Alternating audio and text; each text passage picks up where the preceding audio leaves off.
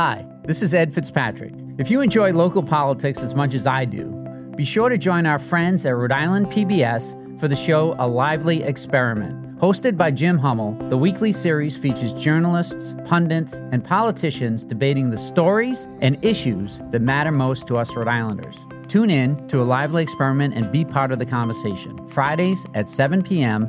on Rhode Island PBS and wherever you get your podcasts.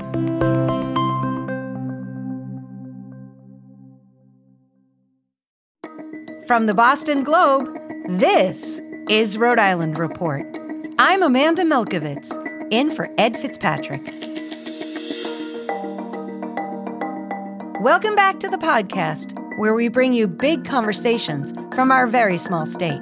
This month, a national organization for victims of clergy abuse will launch its first support group in Rhode Island. It's known as SNAP, which stands for the Survivors Network of Those Abused by Priests.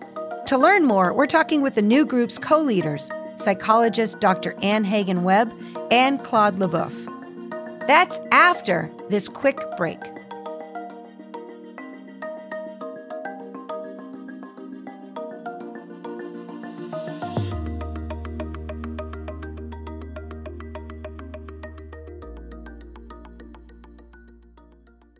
When you want to go beyond the headlines, let me recommend Rhode Island PBS Weekly. Rhode Island PBS Weekly is an award-winning news magazine broadcast that gives you the full story, powered by investigative journalism and narrative storytelling. New episodes of Rhode Island PBS Weekly drop Sundays at 7:30 p.m. on Rhode Island PBS. Watch past episodes at ripbs.org/weekly. That's ripbs.org/weekly.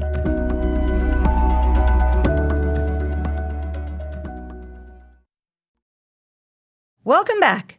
I'm here with Dr. Anne Hagen-Webb and Claude Leboeuf, the co-leaders of Rhode Island's first support group of the Survivors Network of Those Abused by Priests.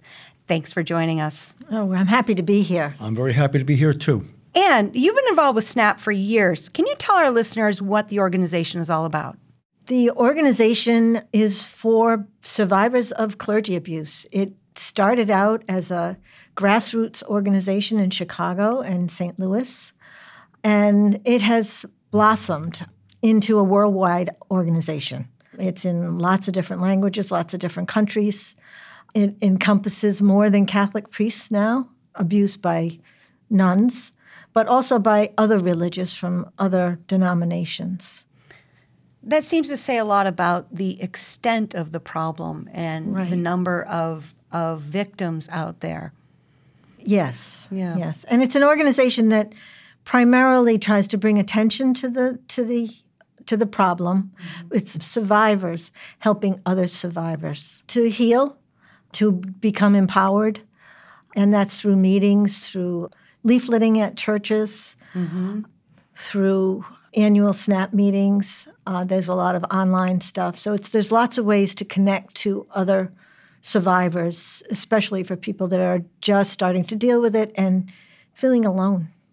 You know, and it's been around since 1988 when it was founded, but this is the first support group in Rhode Island. What do you think has taken so long for this to be established here? Getting any group together is difficult. We had a couple of false starts that didn't happen, and luckily Claude is willing to take this on, and he and I are going to start together, and possibly 6 months down the line, he'll be on his own. He's finding out that now. Well, you know, and you're in such a unique position because you're a psychologist. You treat people who are survivors of sexual abuse, and you're also a survivor yourself. I was wondering if you can talk about your own experience when you were a little girl. Sure. I was abused by our parish priest, Monsignor Anthony DeAngelis, from the age of 5 to 12, so essentially kindergarten through 7th grade. I didn't remember it until my children became the age that it started for me. My kids were close together, and my middle child was in kindergarten, so the memories started to come in, and I essentially got into therapy 3 times a week. I was seeing a therapist twice a week and in a group specifically for clergy abuse survivors, a therapy group, and worked on it. But it was a hard road to have all those memories come back. Yeah. And I think you told me that you were in your 40s when you first spoke about it to your siblings. Is that right? Yes, I was 40. Wow. What was it like for you when you told other people outside of the therapist's office what had happened to you? My siblings have been really supportive. But I'll never forget the night that I told my two sisters, and one of them stands up and says, "You can never tell Mom and Dad, it'll kill them." Wow. But I eventually did, Yes. and it didn't kill them. And in fact, they became supporters as well. My mother actually marched in a march that we had in Boston, and my father wrote a letter to the bishop. They did occasionally say, "Do you have to keep doing this? Can we just let it go now?" But they were supportive. And not just your family. I mean, in 2019, you testified at the State House on a bill to expand the statute of limitations in child sexual abuse cases. And that legislation was sponsored by your sister, Representative Carol Hagan McEntee. She named the bill after you. And I was in the audience when you told your story, and it sent chills down my spine. What was it like for you to be in that room and to speak publicly to these strangers? I had testified before, but I had used terms like abused or molested and left it at that. I had not really told the gory details of my story. And that night, because we had tried and failed with this bill before, I felt like the only way we were going to get it through is if I tore the scab off and really told people what it was like to be abused and what it felt like as a child. And I had an extreme reaction to doing that. It was very, very difficult, but it was worth it. It really was. Speaking as an audience member, you could feel the tide turn, and it did, and that legislation was passed and signed into law. You know, and your story about ripping off the scab and being very open reminds me of my conversation with Claude. Claude, I believe you said you were in your 60s when you came to realize that you had been abused by Father James Porter. He was the notorious priest of Fall River, pleaded guilty to molesting 28 children, but admitted to many more. And you said that Porter raped you. How did that affect your life? Well, I was probably about 66 or 65 when the memory came back to me of the actual sodomization. I was sodomized. They do not sugarcoat what happened to me. I like to make people know that I was not just touched. I was raped outright. It affected me in an emotional sense. That frightened little boy was trapped within me, who was being sodomized 60 years ago, was very much trapped in my psyche, and I would feel emotionally the same way as an adult very often. And that made me very easy prey to workplace bullies, loud people, aggressive people. That made me oftentimes not assert myself. And in a sense, I consider myself as somebody who went through most of my life with an undiagnosed disability. I think it made me have a hard time forming close relationships with the people in my life because I felt very much separated from myself as a person emotionally. So because of that, I could not make a good relationship with other people that were in my life. So as far as my coming back with the memories and searching them out to fill in a more fuller picture of what happened to me the past few years, it's very painful, but it's also freeing to me because now I know what happened to me as a young boy. And I can say to people without a filter, I was sodomized. I have like physical flashbacks, physical pain from that abuse too, muscular pain. I have a lot of scans and things like that. I know there's no tumors or anything like that that's causing that.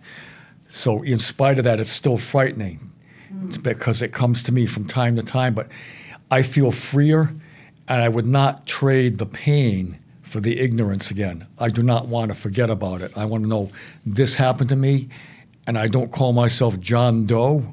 You did this to me when I talk to people. This is what James Porter did to Claude LaBeouf. You sodomized me. And it sounds like this is a really important part of the journey of being a survivor and healing, is being able to call something what it is and to talk about it and to see how it's affected your life. Would you agree? I mean, what was your experience? Is very similar? Well, absolutely. I mean, I'd call it rape as well. The problem with using words like molestation is it sugarcoats it, and the public can kind of, well, maybe it was a little tap on the butt or whatever. And, people don't come forward with that. They come forward because it was way more than that. And it's important to name it what it is. And it gives us our power back. And that's how the two of you found each other, right? I mean, Claude, you were looking for a SNAP group, and there wasn't anything? I was looking for a SNAP group. I had attended one meeting of a SNAP group up in Newton Wellesley, the hospital up there, just before the pandemic came. And I tried a couple of virtual online groups. It does not work for me. I don't do Zoom meetings. And that's what made me message Ann Webb. And she said, well, how about this for an idea? Maybe you could work with one, make one yourself. So that sounded pretty good because I feel that I can do this. I'm willing to do the work, and I'm a smart person. I feel that it's a bold move for me to do this. I might not look like much to most people, but I sometimes do things boldly. Mm-hmm. Mm-hmm. You certainly do. I'm so delighted that you're willing to work on this. In SNAP, it helps survivors support each other, but it really also takes action. And we saw that this summer when SNAP alerted the public that a new priest in Narragansett had been banned from 2 other churches just a few months ago for asking sexual questions of children. And it was after a few days of protests that the Diocese of Providence backed down. So, I'm wondering, with that episode in mind, what do you think about how Rhode Island is responding to the clergy abuse? And that can mean, how is the diocese responding? How is law enforcement responding? How is the general public responding to this issue? I'm really excited about Peter Navona's investigation into the diocese. I think it's going to tell us an awful lot. As bishops and cardinals go across the country, Bishop Tobin has stonewalled with the best of them, has essentially operated with impunity because it's such a Catholic state. It's hard to get laws passed. The law that we passed, although it was wonderful to pass it, it was imperfect, and we're working to improve it. I think that they do everything they can behind the scenes to keep the public thinking that they've worked on stuff while meanwhile fighting survivors and fighting the laws in the background. And talking about Attorney General Peter Nerona's investigation into decades of diocese records, he's told me that they believe they will be done with the investigation possibly by the end of the year. I think it's resulted already in 4 indictments so far. So far. But I think also lots of other damning information that might not result in an indictment because of the statute of limitations. But I'm hoping that it really sheds some light on things that have happened in the past. I mean, we watched with Father Santilli earlier in the year how it had been 10 years that they knew he was an abusive priest, but they found ways to call the victims that came forward not credible. And before this current Attorney General, there wasn't a will in this state to go after the Catholic Church. What bothers me and frightens me is that there may be other people, other priests all over the state that we just haven't discovered because a new victim hasn't come forward or a parishioner hasn't figured it out that they've been reassigned a priest that was taken out of service. And I'm hoping that investigation will uncover that. The diocese has published its list of credibly accused priests, living and dead, and has made a point of saying that they are open to investigations and they conduct their own investigations as well as with the state police. Have you seen any signs that the Diocese of Providence is making any strides in becoming either more transparent or more accountable? No. The simple answer is no. Why? Why do you say that? There were people left off that list that, as you know, at the time when the list came out in 2019, some people came forward. I was very offended that they didn't call the priest who abused me credibly accused. They put Father Silva back in and used his first name in the parish so that nobody would connect the dots. And, there's something about trauma where survivors feel like they're the only ones this is happening to. And your SNAP support group is going to bring people together to talk about, so maybe they're not so alone. What advice would you have for other survivors, other people who've gone through this, who may be listening right now and feeling like they recognize themselves in what you're saying? I couldn't say I would give a person advice. I'm looking to just give the person a safe place to come with their story, because I think each person is going to have their own issue specifically, and each person is going to have their own challenge, their feelings of shame, guilt, embarrassment, fear, anger, and each person is going to have their own issue. So I describe my experience and let the person take that as it is and think about, for me, even with the past 3 years, it's been a constantly evolving thing for me. I'm a different person than I was 3 years ago. I want to give other people that chance to grow and evolve as it works for them. I think the important thing is that they make that first move. I'd like to speak to the female survivors out there, because almost without exception, when a woman calls me, they say, I know it's all boys, but it happened to me too. And it's not all boys. It was at least 35 or 40% female children that were abused by priests. Father Porter was a perfect example of that. He didn't care. It's not a sexual crime. It's power. It's what it really is. It's not sex. But it's expressed sexually, but not. It's really deep down. It's about power. Right. Some have an affinity to either male children or female children, but certainly the female children have not gotten as much publicity. I would like to add to that speaking to someone else about it, to coming forward, it takes away the loneliness, the isolation. And it's the first steps towards realizing that it wasn't your fault. When it's a religious figure, it's so easy for even a child to believe it's somehow their fault. They were too cute, too seductive, too something, tempted this holy man. And that stuff stays, even though logically it doesn't make any sense. The first step towards realizing it wasn't your fault is to start to talk about it, and start to realize that nobody else would blame you. Yeah.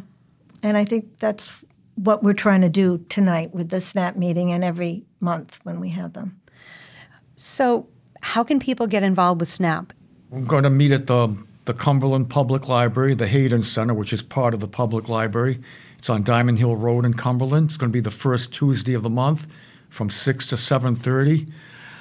I don't want it to be open to the public. I would not like the press. I want it to be very much restricted to survivors and their caregivers, their support group. People are very directly involved with the survivors. I want the survivors to feel very safe to come forward and to begin their journey. So if somebody goes to the support group, what should they expect? Well, first of all, it's free. It's anonymous in that nobody is allowed to say outside the group. One of the rules is what's said in the room stays in the room. And it's drop in. You don't have to sign up for 6 times or anything like that. You can kind of the way that you would with an AA group. You just drop in. And do people have to share if they don't want to share? Can they just come and listen? They can come and listen. Okay. They can share. We will, try to include everyone in the conversation. Try to help everybody get relaxed. Make it, as Claude said, a safe place for people to share. People say as little or as much as they want. They can share whatever they want about themselves. I'm just so grateful to have both of you in to speak to us today. It means a lot, and I hope this will be helpful. I hope so. Yeah. Thank you for giving us this opportunity to speak. Absolutely. I'm very grateful. It's a privilege to speak here today. Oh, thank you very much. I appreciate it. To learn more about Rhode Island's first survivors network of those abused by priests, check out my article in Globe, Rhode Island. Here are some more stories to check out this week. Life after the birth of a baby can be hard, and it's even worse for mothers who develop postpartum depression. Alexa Gagos has an interview with the head of a Providence-based research team that's working to prevent the sadness and anxiety that can come with a newborn. Block Island has been in the news lately for the fight that broke out on the ferry, but what's it like to vacation there? Our Globe Rhode Island team has a profile of the summer destination. For these stories and more, go to globe.com/Rhode Island. That's globe.com/Rhode Island. Rhode Island Report is a production of the Boston Globe. Today's episode was produced by Megan Hall, Carlos Munoz, and Scott Hellman. Audio mixing and mastering by Marissa Ewing of Hemlock Creek Productions. Our music is from APM. I'm Amanda Milkovits. Ed will be back next week.